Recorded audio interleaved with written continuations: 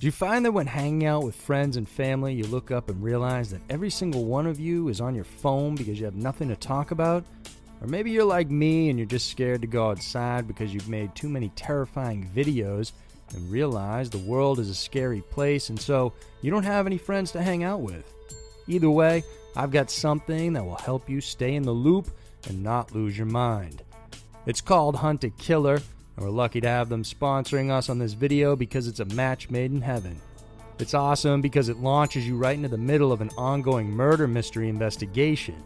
Hunt a Killer is one of the fastest growing subscription boxes in the country, with tens of thousands of subscribers and an online community connecting them all.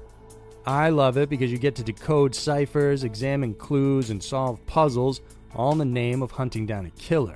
You get to actually sift through evidence, case files, and even audio recordings until you crack the case. Hunt a Killer starts at just $25 a box, plus a portion of the proceeds from every box goes to the Cold Case Foundation, an organization that helps real-life cold cases get solved, which is something we should all support. So check out Hunt a Killer and use our discount code SCARY for 20% off your first box. Just click the link in the description below and get 20% off with the discount code SCARY.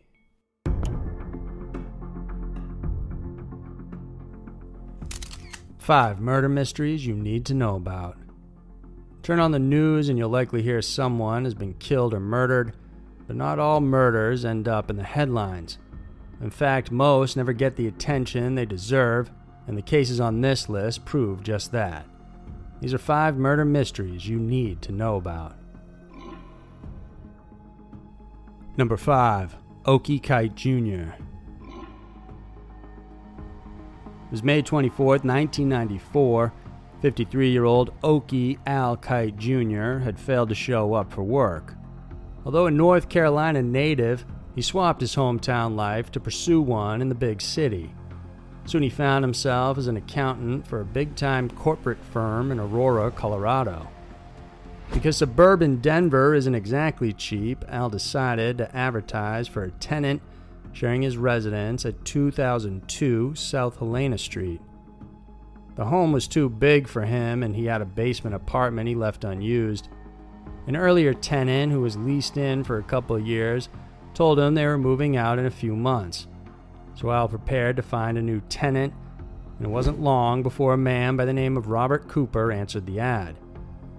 The old tenants left in May of 2004, and Al decided to accept Cooper's application without checking any of the details.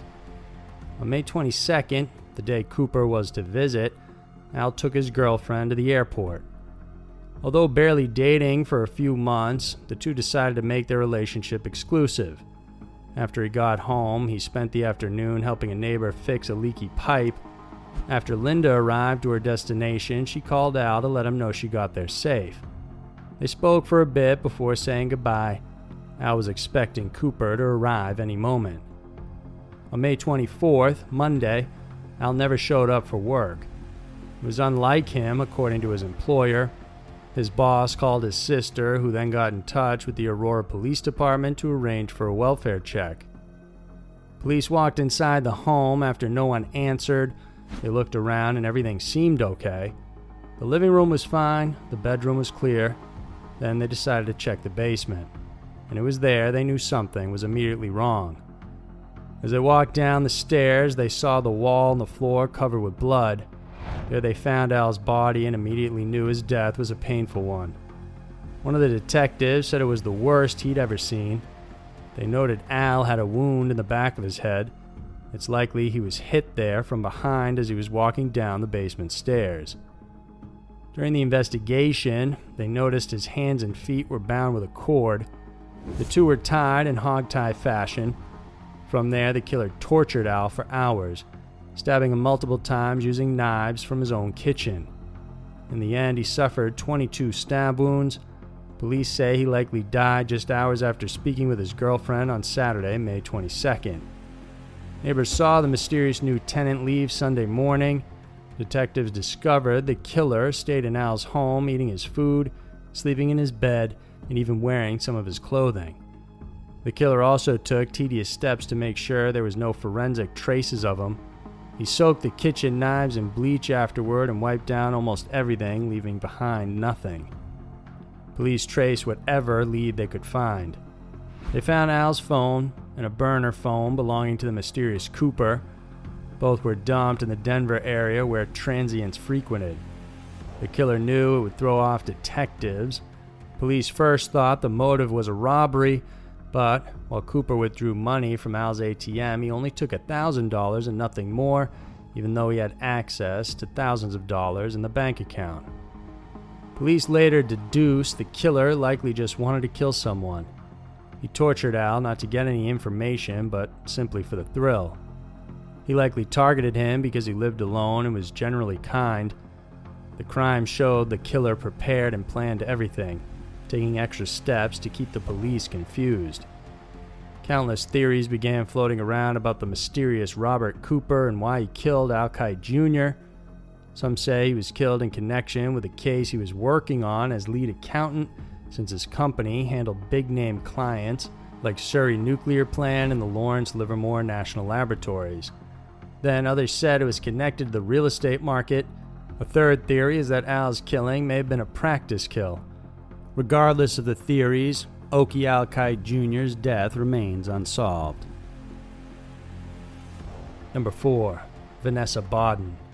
It was 1989. The Bodden family was getting ready to celebrate the holidays.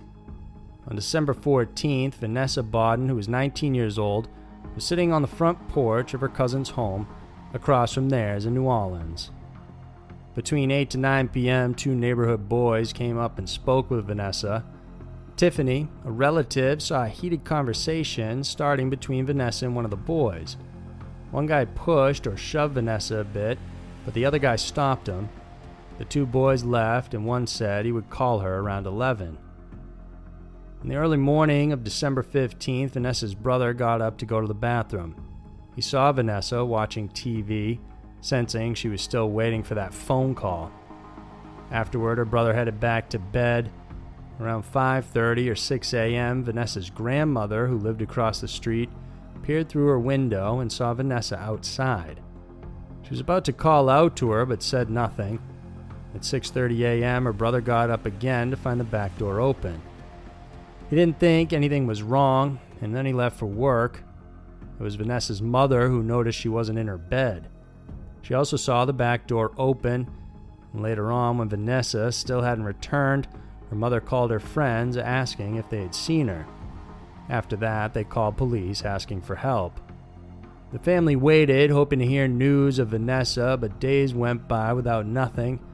Christmas came and went, and the family still didn't know where their daughter was. On January 4th, 3 weeks after she went missing, they heard the grim news. A body was found inside a shed in an abandoned building just a block away from her home. The building's caretaker was walking around inspecting the property because it had recently been sold. That's when he found the body and reported it. Dental records showed it was Vanessa Bodden. She was badly beaten, and they had burned her face and torso along with one of her legs. Then they slit her throat, but not before raping her. Detectives interviewed the 2 boys seen coming up to Vanessa that evening prior to her disappearance. One of them, named Charlie, was said to be her boyfriend, even though he had a girlfriend and a child. Despite his name coming up several times initially, her family never heard from the detectives again. Over the years, Vanessa Bodden's case went cold. To add insult to injury, the Nolens police purged their department evidence room between 1999 and 2002, causing them to throw away crucial evidence, including Vanessa's rape kit and evidence from over 55 open cases. So today, the case remains open, but will likely remain a mystery. Number 3. Stacy Stites. Bastrop County, Texas is an idyllic rural getaway that has photogenic pine tree forests where many movies and shows have been filmed. It was the early morning of April 23, 1996, when 19-year-old Stacy Stites had failed to show up for her job. Her co-workers knew her for being punctual. Despite being young, Stacy was engaged to marry a police officer named Jimmy Fennell.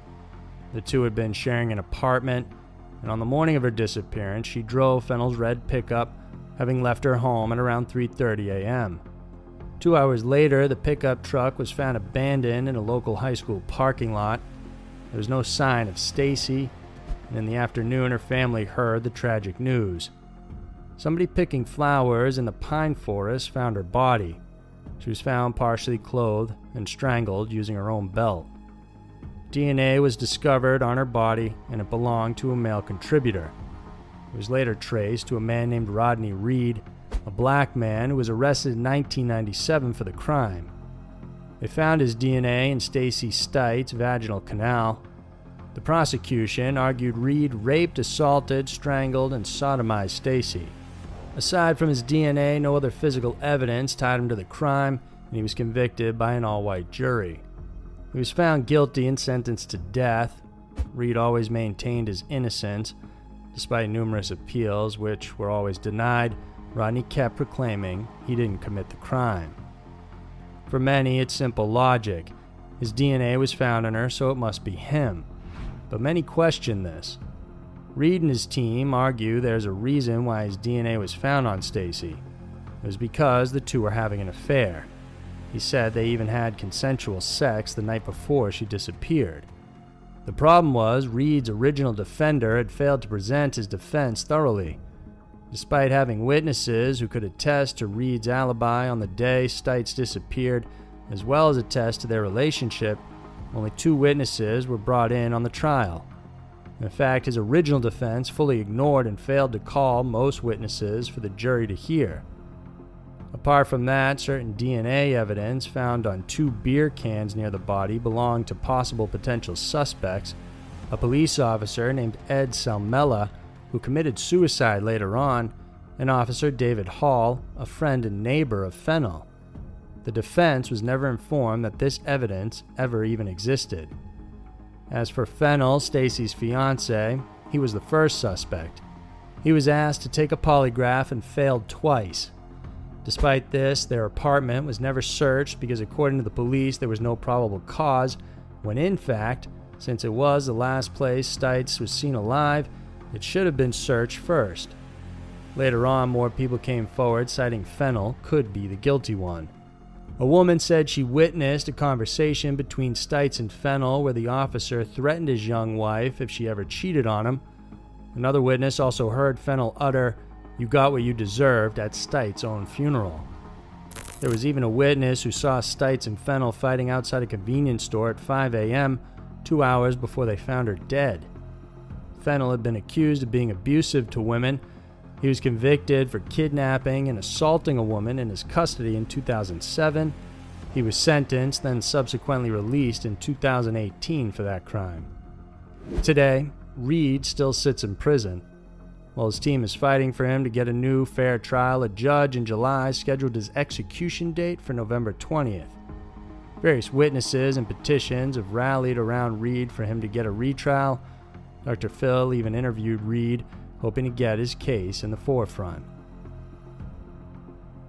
Number 2. Quadruple murder. It was November 2nd, 2015, when 4 bodies were found inside a home in Pendleton, South Carolina. The victims were a married couple, Michael, who was 59, and Kathy Scott, who was 60, along with their mothers, Barbara, who was 80, that was Michael's mother, and 82-year-old Violet Taylor, who was Kathy's mom. In the morning, Kathy's daughter Amy went to check on her mom when she didn't see her walking the dog. She dropped by their home to see if she was okay. When she knocked on the door, it just pushed open, so she walked in. She flipped the light on because it was dark, and that's when she saw the victims. All 3 of the ladies were found dead in the living room, while Michael was found inside the bedroom. Police couldn't find any sign of forced entry in the home. They believe that whoever killed the victims either knew them well or at least were let inside the home at some point and caught them off guard. Detectives believe the murders took place around Sunday, November 1st.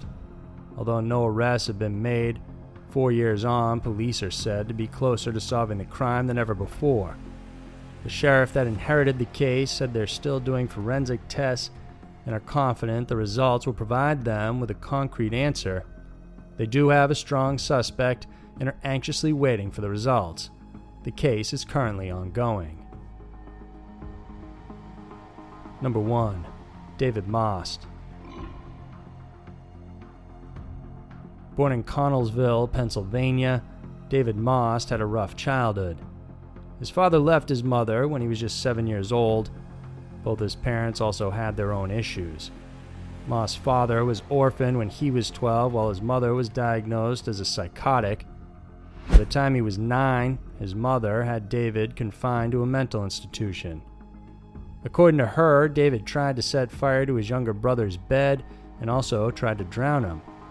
But the social worker in the case described the mother as being narcissistic, disturbed, psychotic, and needy. In the end, his mother admitted she simply didn't want him. According to David's brother, David was molested at age 13 when he lived at a children's home. As David got older, he worked in construction for his uncle in Georgia. He was fired for crashing a truck. David tried to go home, but his mom didn't want him. Instead, she brought him to enlist in the army, and by 1972, he was stationed in Frankfurt, Germany. 2 years later, David killed a 13-year-old boy named James McClister. He was court-martialed, then convicted of manslaughter and larceny, and was sentenced to 4 years in prison. Although he requested not to be paroled, he was still released in 1977. And in 1979, Most stabbed a friend while he was sleeping. He was tried but never served time, and by 1981 he decided he wanted to find and kill the boy who once molested him. But since he couldn't find him, he decided to kill a 15-year-old named Donald Jones instead. That same year, he also stabbed a 14-year-old and was sentenced to 5 years for bodily harm. David was sentenced to 35 years in jail in 1994. He received credit for the time he was held as well as good behavior, so he was released in 1999. Despite recommendations from the prosecutor for him not to be released, including a 5-page letter from David Most himself requesting not to be let out of prison, the Department of Corrections never listened. It wasn't until 2003 when David Most was finally arrested for strangling James Ragani, a 16-year-old teen. Most had taken the boy's body and covered it in concrete in his basement home in Hammond, Indiana.